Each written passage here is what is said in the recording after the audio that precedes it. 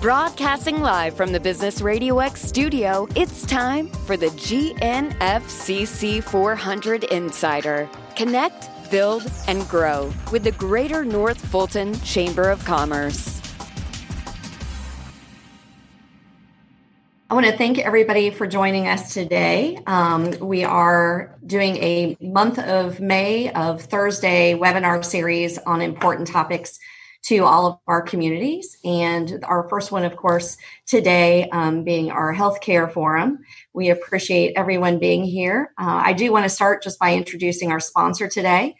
Our sponsor, John Ray, who owns and operates North Fulton studio of Business RadioX.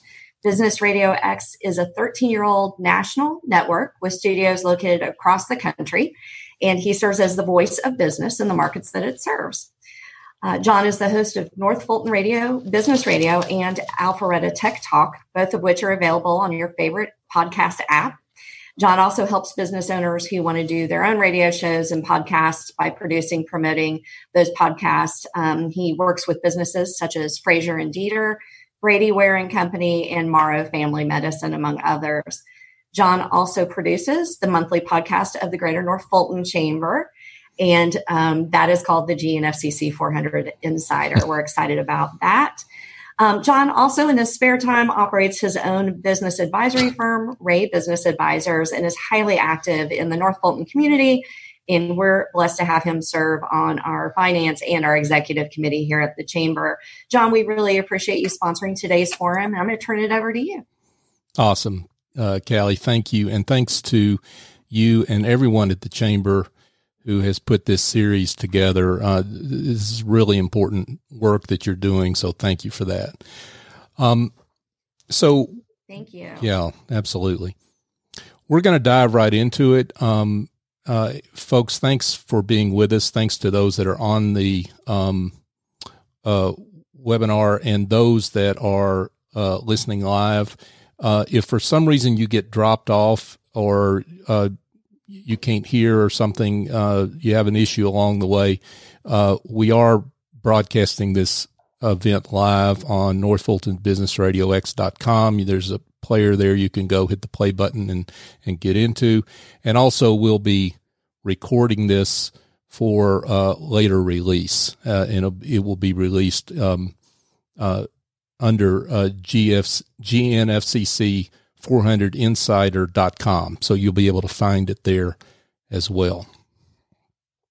So without further ado, I'd like to introduce our three distinguished panelists. First, from Children's Healthcare of Atlanta, Dr. Dan Salinas. And Dr. Salinas is the Chief Medical Officer for Children's Healthcare of Atlanta. He provides executive oversight for quality and patient safety, medical staff services, and affiliations. In addition, Dr. Salinas has worked closely with community providers to develop the Children's Care Network, one of the first pediatric clinically integrated networks in the country, for which he also has executive oversight. He has also worked to advance children's behavioral health and primary care strategies. Dr. Salinas provides visionary leadership for the clinical delivery systems and draws on his skills as a relationship builder and facilitator to forge strong relationships with physicians in Atlanta and across the state. He's a native of Houston, Texas. We're glad we stole him for Atlanta. And he serves on several boards, and he also lives here in the North Fulton area in Roswell. Dr. Salinas, thank you so much for joining us this morning. Could you tell us a little more about Children's Healthcare of Atlanta and what's going on right now, how the pandemic affects children specifically? Yes, thank you. Thank you for having me. And Callie and Stacy and the Chamber, I really am honored to be a part of this webinar today. As was just mentioned, I am a resident of North Fulton. My wife and I live in downtown Roswell, so we love North Fulton. We've been here a long time. I wanted to start just by giving a general overview of COVID-19 in pediatrics, because it is different than in the adult world. So we've been impacted by COVID-19, but we've been impacted in very different ways. the good news for kids is that COVID-19 is a milder disease in children and rarely requires a visit to the doctor, rarely requires a visit to the hospital. The number of cases in Georgia, the percentage of cases in children has remained relatively low at about 1.5% to 2%. So the good news is that most kids with COVID-19 exhibit just mild symptoms. They usually, as I mentioned, don't require hospital care. But it's still very, very important that the preventive measures that we've all undertaken, like good hand washing and social distancing and things of that nature, that we still implement those in our kids. I wanted to share with you just some of the things we've done in our hospital, some of the ways that we've had to rethink how we deliver our care in our hospital as a result of COVID-19, because it has caused us to look at that. And one of the things that we've done, which is really unique for us, but very important, is that in our emergency departments and in our clinical care areas, we have cohorted patients that either have COVID-19 or are suspected of having COVID-19. And what we've done is any child that is admitted to us with a respiratory illness, with fever, et cetera, we have put them under what we call enhanced contact and droplet precaution. So we treat them all as if they could have COVID-19.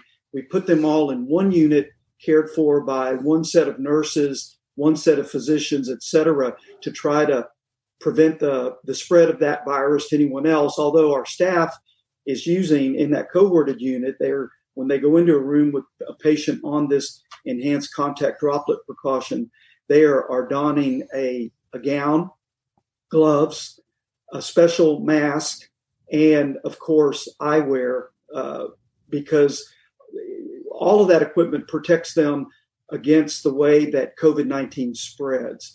So we've cohorted these patients in our emergency department and in certain areas of our clinical care areas. And what that has also done is it's helped us to conserve some of our equipment, specifically the N95 masks and other masks, because a staff member can wear the same mask from room to room because that mask is intended to protect them from getting the virus. So this approach has been really, really unique for us, but it's really helped us in many, many ways in our system. One of the things that concerns families and our staff is the safety of our facilities. And we've done quite a bit. We've taken many steps to ensure the safety of our facilities. So everyone that comes into a children's facility is screened, temperatures taken, and then a screen for symptoms is also performed. Also, everyone that comes into our facilities has to wear masks. All of our high touch surfaces are disinfected regularly. Everyone's encouraged when they come in to wash their hands, and we have foam and other types of hand sanitizer available throughout our systems. We've also put measures in place that keeps people 6 feet apart whenever possible. And the other thing we've done is we've limited visitors to only one caregiver per child, which has also helped to reduce the opportunity that someone could come in from the outside and spread COVID-19 inside of children's healthcare. There's also a lot of concern about the availability in general, about the availability of beds and the availability specifically of ICU beds and ventilators right now during this pandemic that we have had to address, that we've had to deal with. And thankfully, as I mentioned earlier, kids are much less affected by COVID-19, but rest assured that our hospitals are a safe place for these kids. We have more than 230 licensed ICU beds that are available through Children's, and plenty of ventilators that are available in the event that they're needed. And not every child with COVID-19 has to be in the ICU or on a ventilator. And we have adequate number of medical surgical beds also. I wanted to share just a couple of special things. As we have all dealt with this pandemic, we've had to keep our eye on the ball, as we say at Children's. And one of the things that we've continued to do is that we have continued to work on the building of this new campus at North Druid Hills and I-85. That is a hospital that's being built that'll be finished in about 4 to 5 years. That's a hospital for the future. And this epidemic, in addition to all the other things that we've learned, tells us that we need that hospital more than ever. So we've been able to screen that staff that's working to build that hospital, the construction workers and other individuals, on a daily basis to keep that workplace safe. So we've continued to move forward with that. The other thing I wanted to mention is that the pediatric offices in the community are also a very safe place. I know people have been hesitant to visit their physician and to visit the pediatrician, but what I want families to remember out there is that their kids need their wellness exams, their kids need their vaccinations. I think vaccinations, because we don't have one for COVID-19, I think they're going to have a new meaning for people. I hope that they do. And please visit your pediatrician for your child's well visits, for their vaccines. And then don't forget that sports physicals are going to be needed as school resumes, hopefully in the fall. And so be sure to get out and get your sports physicals as well. I'll turn it back to you. Thanks, Dr. Salinas. Now I want to introduce Freda Hardage, and Freda is the director of Northside Alpharetta Medical Campus, and she's a director of Foundation and Community Services for the Northside System. And her responsibilities include all the daily operations of the Alpharetta Medical Campus, which consists of 3 medical office buildings, 100-plus physicians from multiple specialties. And her foundation responsibilities include comprehensive oversight for all fundraising, donor giving, community activities, and research grant writing for the hospital system. Freda has volunteered for many organizations. That's an understatement. She's done a lot in this community. We all know that. She serves as the first MARTA chair from North Fulton. She's president emeritus and board member of the Drake House and former chair and board emeritus for the Greater North Fulton Chamber. She has served with distinction on the North Fulton Poverty Task Force, Johns Creek Community Association, YMCA High Harbor Board, and Windward Rotary, just to name a few. Freda, thanks for being with us and participating on our panel today. Can you let us know what's going on at Northside and how you're adapting there to COVID-19? Well, thank you for inviting me today. Let me just tell you a little bit that we can take a lot of what Dr. Salinas says and apply it to the adult population as well. Most of what we're doing is very similar to what Children's is doing as well, in that all of our facilities, including here in Alpharetta, when you walk in, you'll have your temperature taken. You'll be asked to wear masks to proceed wherever you need to go. And the Alpharetta campus here in North Fulton has remained open throughout this entire series. And we've become more the campus that dealt with patients that were sick with other disease issues at the time, so that we could pull them out and not have to have them go to the hospital campuses, but we could continue to treat them with what they needed. And so that's really where our focus has been. Starting this Monday, we did open up again for a small amount of continuing, for example, screening mammograms for those that have a standard every 6 month or every 12-month screening mammogram, that we don't want them to get behind on it because they may have a disease that they're treating or watching. And so we're open back up for that. So we have a new elective surgery schedule that's starting, and it's based on disease progression. And so we look at those patients that have been waiting for some type of outpatient surgery. Clearly, those that have some type of a cancer diagnosis or something that is a more urgent are the ones that are being addressed right away. No orthopedics yet. So it gives you some indication that, we are attempting to slowly open back up, slowly do what we need to do to take care of our community. But any urgent, emergent cases have been addressed the entire time. I did look at census this morning just at the Northside Atlanta campus because that's our Fulton County Hospital. And just so you know, patients with a diagnosis of corona, there were 39 in the hospital. Of that, 18 of those are in ICU.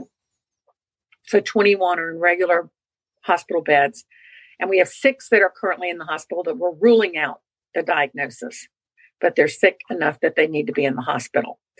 So at this current time, we have 39 critical care ICU beds dedicated to corona. We could make more if we needed, but 39, and there's 18. So there's 21 beds available in critical care today at Northside Atlanta. So we geared up for the worst case scenario, and we have now started to slowly gear back down a bit. We're not unrealistic to think that things couldn't change with opening up some of Georgia at this point, but we're prepared for how we need to do that. And we hope that we can start to go back to normal.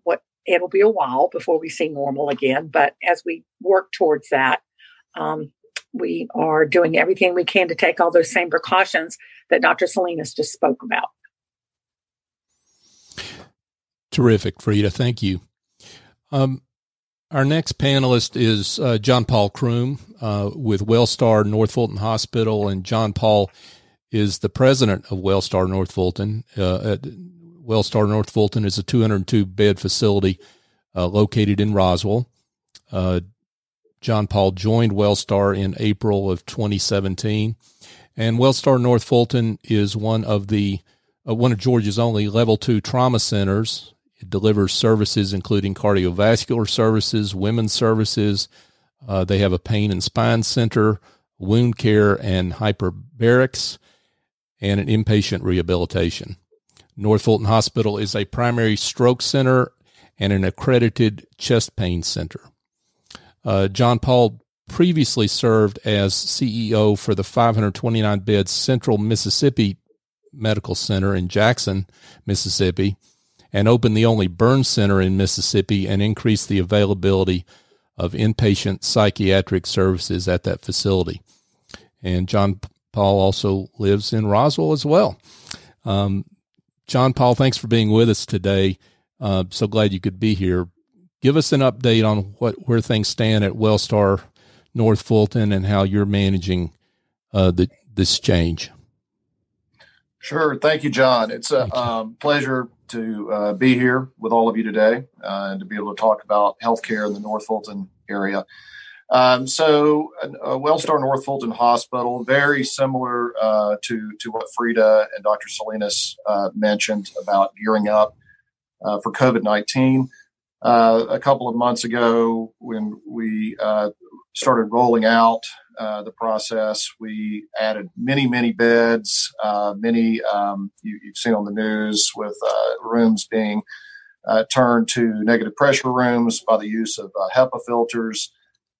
We probably have over 50 rooms that we added in addition to our regular rooms that were negative pressure with HEPA filters. Screening all employees coming in with temperature checks every day, asking about travel, although the travel is very limited for everybody at this point. And then visitor restrictions. I think Dr. Salinas mentioned that, at the children's hospitals, when we have pediatrics, usually there is obviously a visitor associated with that patient. At the adult hospitals, those visitor restrictions extend to really no visitors unless somebody is in an end-of-life situation.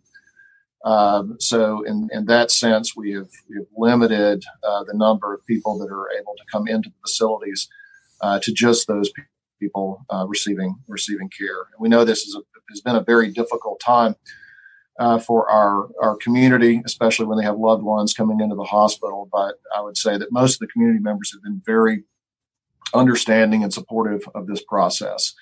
I also want to say on communities, we truly appreciate the outpouring of support for the communities, not just for our hospitals, but for those frontline people such as our EMTs and our police and our firemen. It's been it's been really a big growth of relationships among all of the frontline and the community during these past few months. At this time, as Freda said, we've kind of come out of where we thought that peak was going to be. We certainly expect that we might see other peaks throughout the year as Georgia continues to open back up. However, we are also prepared to take on additional patients. At this time, our patient load for COVID-19 has flattened out. It's probably flattened out about 3 weeks ago to where we are admitting about as many patients as we're discharging. So we're not growing, and we're not seeing it shrink a lot. But at the same time, I think it is important for the community to know that COVID-19 has not, affected the healthcare community as a whole in the same way. And what I mean by that is while, the frontline, ICU, your pulmonologists, your critical care physicians have been very, very busy taking care of COVID-19 patients, there are many, many other physicians and independent physicians such as orthopedists and ENTs that have lost, up to 90% of their business. And they are, it's an important time to recognize that, there are a lot of patients out there that have put off their care. And we, as hospitals, we appreciate that because it gave all of us an opportunity to ramp up, to get more PPE, to get our testing procedures faster, to get additional test kits. But I think I would say that all of the hospitals in the Atlanta area are at the point right now where we're all in pretty good shape. And but we also know that people that have put off those treatments, we really encourage those people to consider coming back and talk to their doctor if they need a procedure done. We are set up in such a way to keep those elective procedures safe and separated from COVID-19 patients. We have here at Wellstar North Fulton, we have separate entrances for those patients, separate screening processes. For the most part, all of the staff are different than the staff that are taking care of the COVID-19 patients. And, in general, as a general statement, healthcare facilities have been very, very good over the years in knowing how to use PPE properly, wash hands properly, and prevent spread of disease, because we've had diseases existed long before COVID-19, and our professionals are very, very good at minimizing that risk. And so I would just kind of end by saying that we've taken a very collaborative approach.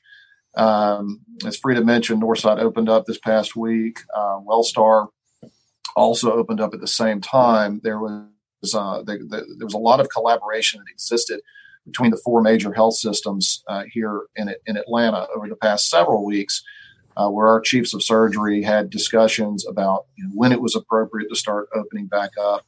And I think there's been a lot of great camaraderie among the healthcare systems and trying to do the best thing for our citizens, but at the same time, recognizing that there are many other disease states beyond COVID-19 that need to be taken care of. But thank you. Thank you, Jon-Paul. So let's get into some of the questions that we've received from our attendees. This is a good one to start. It's with about common myths. And Freda, maybe you can start on this one, and I'll let everyone else follow you. What are some of the common myths that are you hear that you can dispel that in terms of what's going on in North Fulton? First of all, I want to say that I'm really pleased that we live in North Fulton, because I think that North Fulton has done an outstanding job of rising above and beyond in taking care of a lot of the COVID issues. And even now with the state saying that, you could open back up, I think you've seen a really slow progression of that, because people are aware of some of the real concerns that we have with this not reoccurring, with the small chance that we have here that it could reoccur. we want to make sure that we do everything we can. So I want to applaud everyone out there and all the steps that they have taken to try to make sure that as they open up, they're doing the best they can. I don't know specifically myths that I would say, but I do think that I do want to say that I do encourage people that when you're out in the community, out in the public, that you are wearing masks. I think that masks protect you and masks protect other people. And I know that some people feel differently about that, but that's one thing that I feel strongly about right now, that I think everybody, when you're out, you should have your mask on. So that would be what I would say specifically, that I think some people feel like that's not something that we should be doing. But from all indications, I feel strongly about that. So thank you. Jon-Paul, you want to go next? Sure. I would just add on to something I mentioned earlier. I think, one of the myths out there in the community is, if you don't feel good, don't go to the ER because you'll get COVID-19. I think that, I think that is a big myth that really needs to be dispelled. And I will say that, healthcare workers, we are very, very good at minimizing the spread of any disease. Most of the patients we see in the ED do not have COVID-19, but our healthcare workers are all wearing masks, are all wearing PPE. We have hand sanitizers every 6 feet on the wall. And there's a lot of vigorous hand washing, which has really always occurred in the ERs. I would say, and I think one of the things about my friends that do not work in healthcare, they say, well, that's we're really proud of you for going to the hospital every day. And my response is I feel safer at a hospital than I do at many other places that haven't spent years and years perfecting PPE and knowing how to use it and wash their hands and that sort of thing. So I think I would say to as far as a myth being dispelled is your emergency department, your local emergency department is a safe place to go. You have to take care of yourself, and if you're having any kind of issues, chest pain, whatever, please get in and get that checked out, because we are seeing many, many patients that have put off services for weeks and are coming in much worse state than they would have had they just come in and gotten checked out. So. Thank you, Jon-Paul. Dr. Salinas, what's your perspective? Sure. A couple of myths that affect kids specifically. One is that if your child is admitted to Children's, they're going to be alone. And as I mentioned earlier, and this has made itself onto Facebook and the internet. So because of that, people think it's true, but it's not true. In fact, as I mentioned earlier, all of our kids that are admitted to the hospital are allowed to have one visitor with them at all times. And that's very, very special and specific for children. Another myth is about ibuprofen, that taking ibuprofen can make COVID-19 worse. And that is a myth. In fact, fever-reducing medicines like ibuprofen and acetaminophen are all safe to use in children. Another one that's somewhat interesting, this one pokes its head up with various diseases, is that COVID-19 can be spread by mosquitoes. COVID-19 is a respiratory illness. And in fact, what we should be worried about is making sure that we are washing our hands, socially distancing, wearing masks when appropriate, not touching our eyes, our nose, our mouth, and our face with our hands. That's why hand washing is so very, very important. But I can assure you, based on information from the World Health Organization and the CDC, that COVID-19 is not spread by mosquitoes. I'm shocked to hear that Facebook is not a reliable source of information, but we'll move on from that. Jon-Paul, maybe you can start on this question. You mentioned a little bit of this specifically, and if you can expand on it, it would be great in terms of how the community has supported you during this time. And maybe you can add on ways that the community can help going forward, genuinely help going forward. Yeah, I think, the most visible ways initially the community supported, I mean, almost immediately we started seeing, getting phone calls and deliveries of PPE, including masks and other types of PPE. And some of these that people had made, a lot of food. I think I've discovered more restaurants in the North Fulton area than I'd even known about with just the food delivery to our frontline staff. That has occurred for weeks now. Making sure that people that are working hard on the front line at all shifts, because we're a 24/7 facility, so weekends, nights, it's been unbelievable. The number of community groups, individuals, single families that have come out and made those types of donations. Also, community groups who put up signage. I'm sure everybody's seen the "We Are Heroes" signs that have been put up in front of hospitals and fire stations and police stations. It's nice. It's a nice way to connect with our community. We're very thankful for that.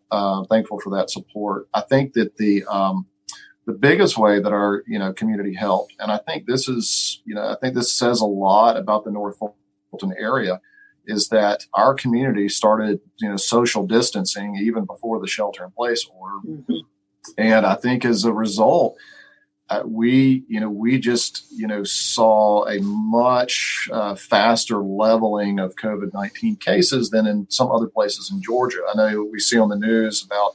And I've got friends that work at Phoebe Putney down in Albany, and they had a huge influx there.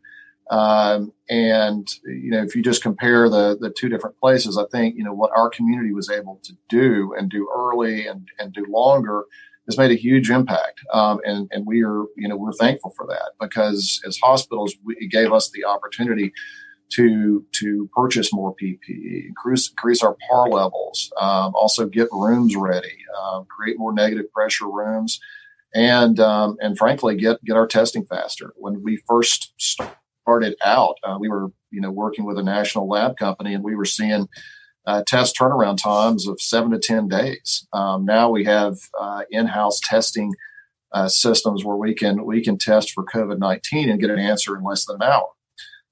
And that's a big deal. And so I think how the community can help now is one, thank you for what you did to help us get to where we are today. But the other piece is, please, get back and I know I'm kind of repetitive here, but take care of your healthcare issues. Go back and see your doctor, and let us take care of those other things while we keep you safe. And I think it's important to know that, hospitals are at a much better place than we were 3 months ago. So, Dr. Salinas. Share a lot of what some of the same comments that Jon-Paul made. We had a tremendous amount of community support with providing food for our staff and personal protective equipment and leads on personal protective equipment that really turned out to be very, very helpful for us at Children's. And I want to thank you all, those of you that participate in that, and thank the community for that. What the community can continue to do, it's just what Jon-Paul said. Trust that your healthcare systems are safe for you to access care, in this case for your children. Remember the importance of pediatric visits, and remember that children can become anxious hearing about COVID-19 and about the pandemic, and that one of the best places, one of the safest places for them to discuss that if they're anxious is with their pediatrician. So it's so important to re-access the healthcare system right now so that we can continue, as we all reemerge and reopen, we can continue to focus on our health and the health of our children in this case, so that they can be healthy and ready and vaccinated and ready for school next year. Terrific. Freda, what would you like to add? I agree with Jon-Paul and Dr. Salinas, but I will say, and I apologize, I should have said this in my opening, but labor and delivery is obviously a point of contention for Northside, and we have made sure that we set up separate entrances for our labor and delivery patients, and those patients do get one support person that can come with them for that particular visit, and that person stays with them throughout the entire time so that they're not in and out and the visitors can't change. But I think that's important because it's a very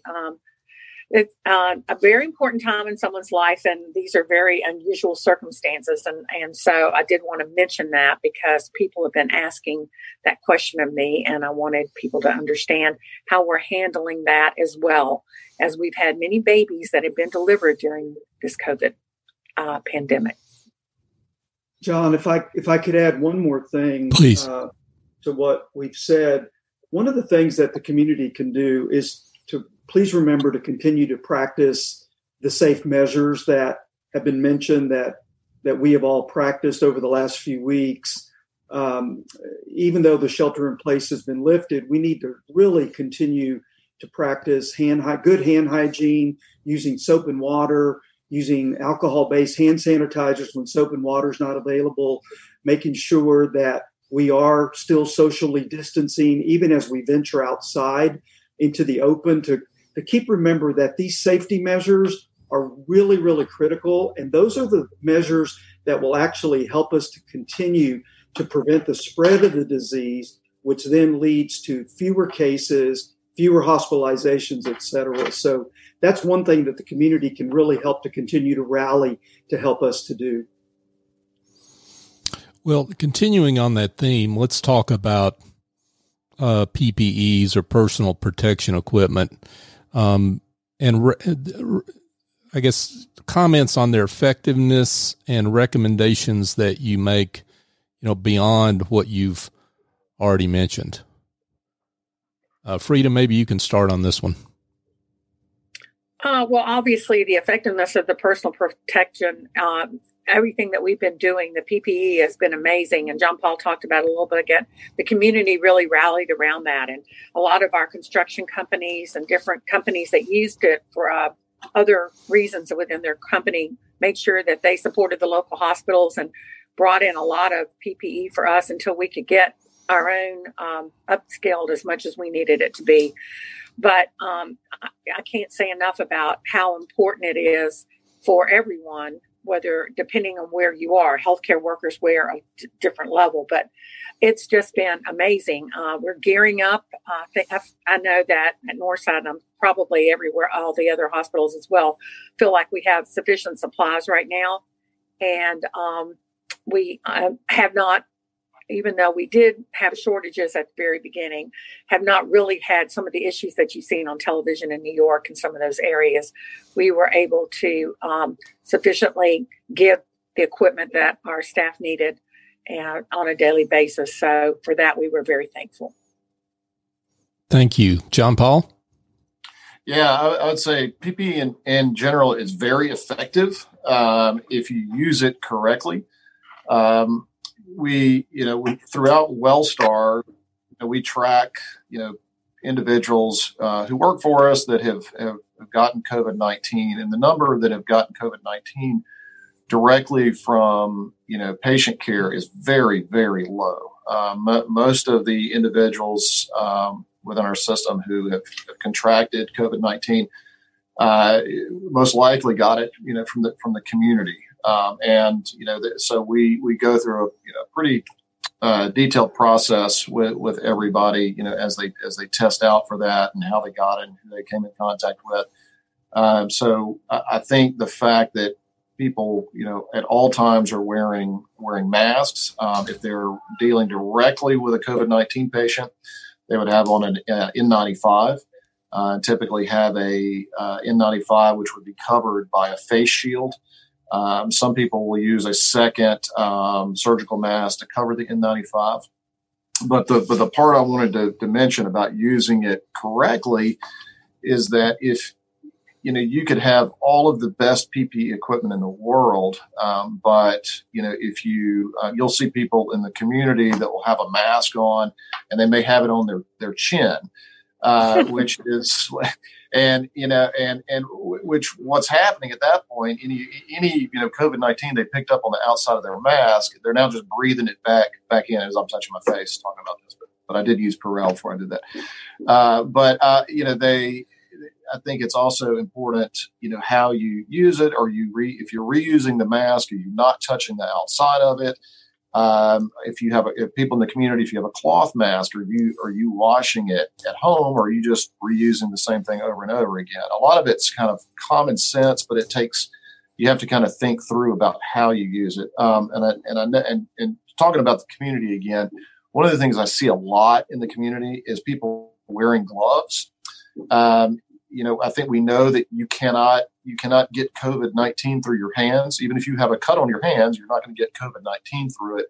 You might get something else, but a glove is not going to protect. And I think a lot of people will wear these gloves constantly and forget to wash their hands. They think they're protecting themselves, but in fact, you're touching all kinds of things with gloves. So we, in the hospitals, we really encourage, if when you're taking care of a COVID-19 patient, you're wearing gloves, but it's single glove use, you're taking them off, and then you're washing your hands.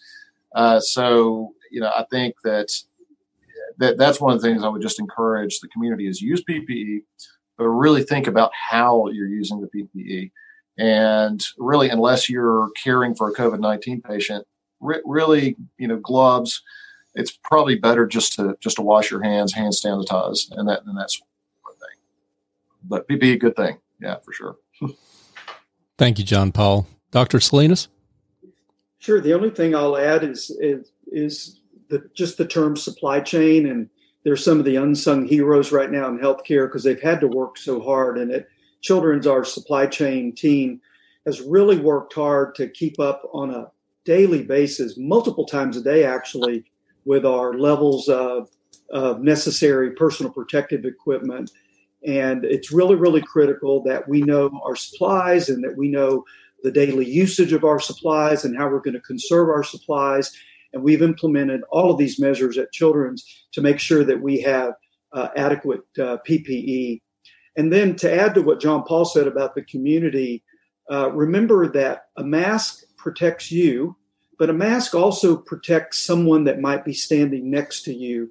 If you're incubating COVID-19 or any other respiratory illness for that matter, like influenza, and you're wearing a mask, it also protects the spread of the virus to others around you. So that's another reason why masking is important.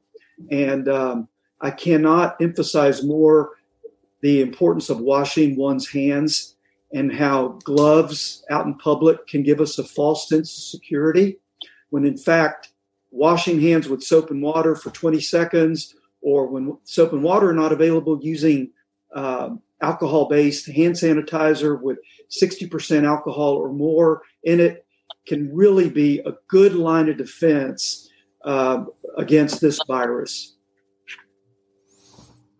Thank you.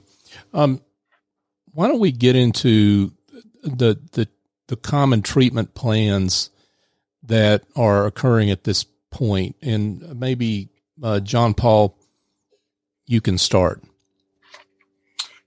Sure. I think that we try to stay on the front end of all of the new treatment plans that are coming out.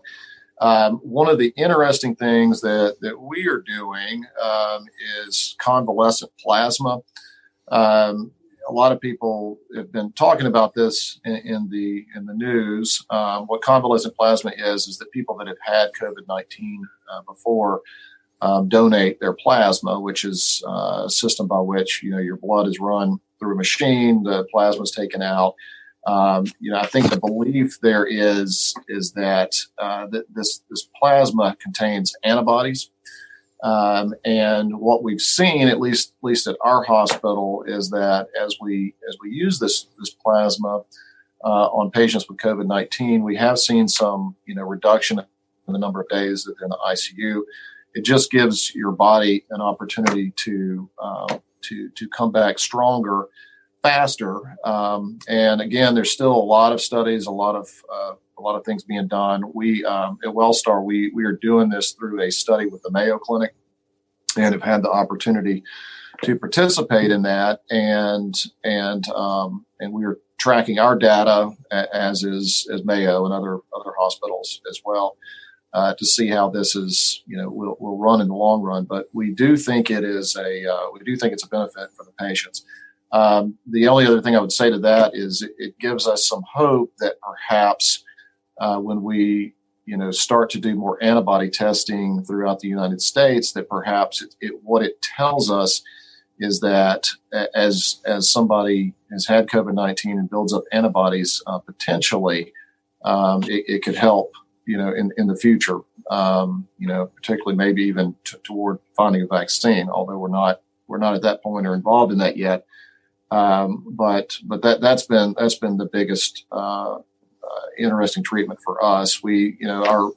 Our pulmonologists and critical care physicians spend a lot of time talking to their colleagues at other systems in Atlanta and throughout the United States about the latest drugs, the latest treatments to combat COVID-19. And I think it's just a lot of great professionals trying to stay on the front end and trying to understand what the next best thing is going to be.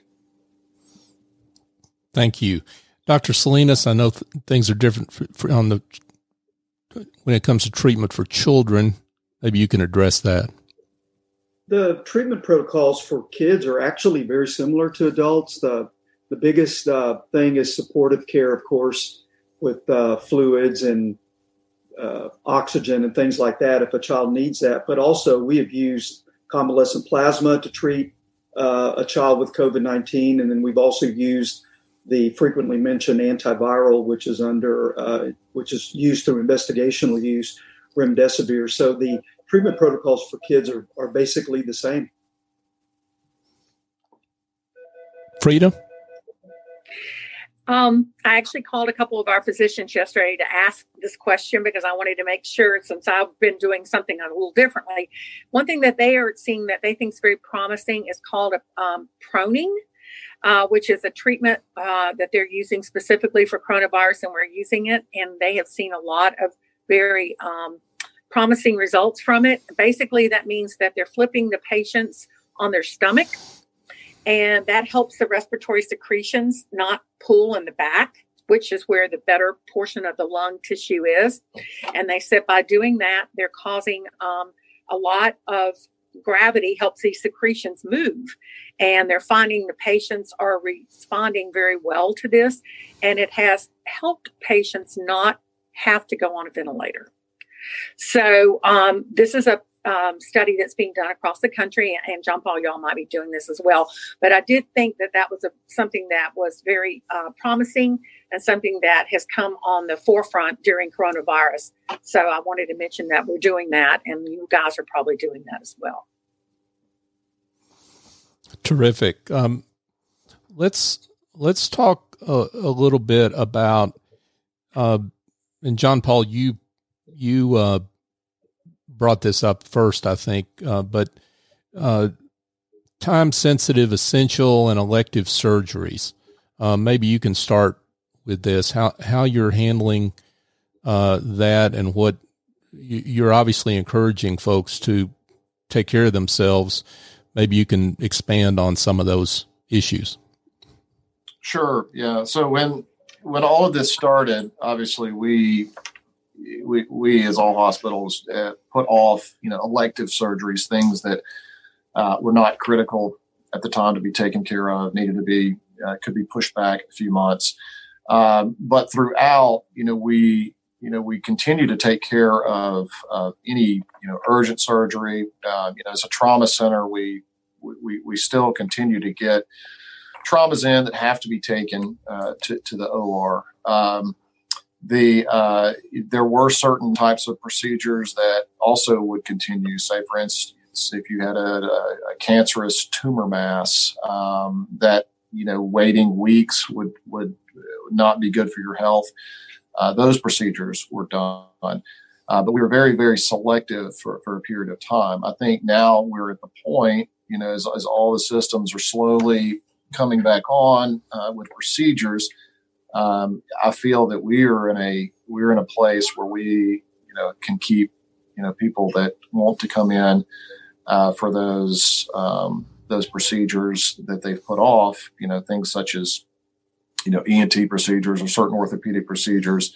we have started to take a look at those and do those, on our patients. We still are looking at, patients with multiple comorbidities or people that are of a certain age where it might not be, wise to do that procedure at this time. And if we can still put that off a little while, we would. But those decisions are being made between the physician and their patient in conjunction with our ORs to make sure that we're making the best decision for everybody. I would say that with every patient now that comes to get a procedure done, whether it be in our OR or if they're coming to the cath lab, we do test everyone ahead of time.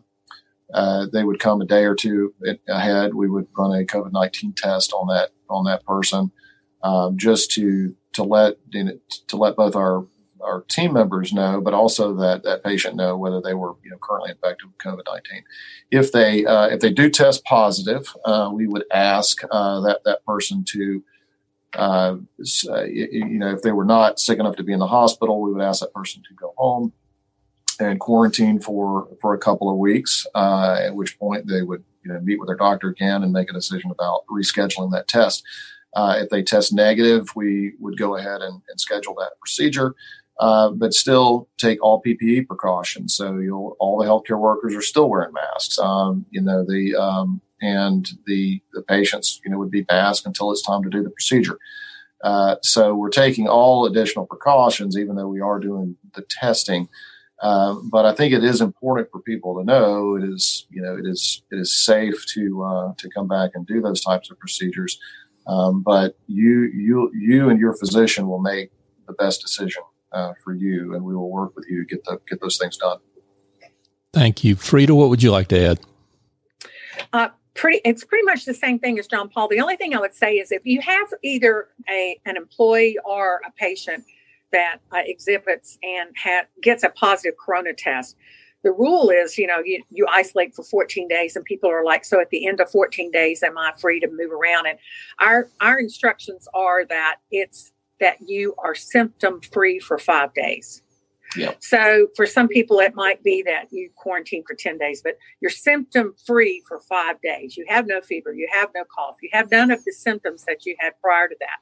So for most people, it is somewhere around 3 weeks or so before they actually are completely through the process. That's not true for everyone. I think children, it's even less. Dr. Salinas can probably tell you. But our rule that we tell everyone is you need to be symptom-free for 5 days. Thank you. Dr. Salinas, anything to add on this one? The only thing I'll add is with kids, there are so few procedures that are truly elective. So we've had to do surgical procedures all along the way in a very limited way. But as of May 4th, we've opened our surgical services back up and are taking all the necessary precautions to provide that surgery in a safe way in terms of COVID-19, et cetera. So we're open for surgery, keeping our system safe, and the kids are coming back in for their surgeries now into our system. Terrific. There was a mention earlier of, now that Georgia is reopening, quote unquote, in various ways, the anticipation of more positive cases. I mean, I'm curious about your perspective on that and what you anticipate in that regard. Dr. Salinas, maybe you can start. Sure, I'll be happy to take that. I think it's difficult to know. This virus is still present in the community. The reopening of Georgia, of course, was very important. What that means, though, for us is that we need to continue to be very vigilant and continue to socially distance ourselves, make sure that we're washing our hands or using alcohol-based hand sanitizers when soap and water are not available. We need to continue to do all of those practical things that we've mentioned that made North Fulton so successful in reducing the spread of this illness. We need to just keep doing that because the virus is still present. There are still people testing on a daily basis that are positive, et cetera. So the virus is present. So we need to continue to use our common sense and to do the things that we learned. And I also think that what we learned during this pandemic is going to be really helpful to us during flu season this next year and during other viral outbreaks, that I bet you're going to see more people washing their hands and even wearing masks. And no one ever wore masks, or very few people wore masks during influenza season. So if there's a silver lining, I think it is that we've learned a new way to reduce the spread of an illness. Social distancing works, and let's keep doing that. Freda, do you have anything to add in terms of anticipating more positive cases? Any comments on that? No, I think that I do get asked quite often because people say, but it's still going up. It's still going up. And I'm like, well, if you look at the daily update that they send out on, several different stations and all, that's true. But the testing, there's more available testing than ever before. So, of course, as you're testing more people, you're going to see more positive cases. So but the overall number of patients that are in critical care and needing hospitalization is less. Jon-Paul? Yeah, I think to Freda's point, that's right. I mean, the testing is going up, which makes it look like the number of cases is going up. But the reality is, I mean, if you think about when all this started, there were so few tests that a lot of people, were being sent home to quarantine. If they showed the symptoms, we were making assumptions that they had COVID-19. So I think that's absolutely correct. Also, to Dr. Salinas' point, I think it would be great to, as we get into the winter, that we actually have a low flu season because of people using PPE and washing hands more. He's right. We have diseases every year that are spread by touching and touching our face and not washing our hands. So I think that could potentially be a big silver lining. I think that. I think the thing we just want to caution everybody about is that COVID-19. It's just because the state's opening back up, it's not over. It's still there. We still need to take precautions. At the same time, we have to get back to work, and we have to figure out how we live with COVID-19 for the next year or so until we do see some type of preventative measure for the disease. But in the meantime, it is important that we continue to use our PPE, live our life. But just know that the healthcare systems, we're in a good place. We certainly expect to see probably a few spikes here and there, but we're prepared for it. But at the same time, we just encourage our community to take the proper precautions. Question around the for businesses, business owners, executives that are trying to keep their employees safe. That's what y'all are in the business of every day. Obviously at your respective organizations. Talk about what kind of guidance and guidelines for healthy reopening you would recommend. Maybe some safety protocols that employers ought to be thinking about and implementing as their employees return to work. Freda, maybe you could start with this one. I think everything that we've said these last hour is all very important, but the social distancing has got to continue. And this affects so many places. Cubicles used to be your best friend in some of our businesses where there could be so many people put in a small area through cubicles, and now cubicles are not our friends because most of them don't allow for 6 feet of distancing. So I think as some businesses open back up, they have to think about that and the safety of their employees and determining how best to address that. I've heard several people say that they never thought they could work from home, but they learned how to work from home. So there may be some changes as we go on in the future with that, but it's everything we've said throughout this entire thing that's still so important and will continue to be important to protect each other going forward. But the figuring out how to go back to work and keeping the 6 foot distancing is going to be extremely important. Dr. Salinas? I think every business, and Freda's alluded to this, every business is going to need to look at their business, their spaces, et cetera, and devise their plan. So I think it's going to be unique based on the business, the types of employees, the number of employees, et cetera. The one thing I would say is the CDC has excellent guidance on their website for businesses, and I would highly recommend that any business refer to the CDC guidance on what to do to make the workplace safe. Thank you for that. Jon-Paul. Yeah, I just reiterate what Freda and Dr. Salinas said. Both the CDC and Governor Kemp's office have put out great guidelines for businesses on how to protect yourself. I would certainly refer to that. And it's masks are great. Hand washing is so important. So if you're with your business, I would encourage you to have places where people can wash their hands frequently. Encourage that to occur frequently. And if you don't have ready access to hand washing stations, make sure that you have hand sanitizer readily available, and it just kind of becomes part of your everyday action.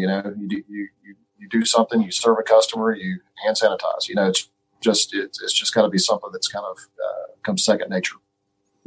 Thank you.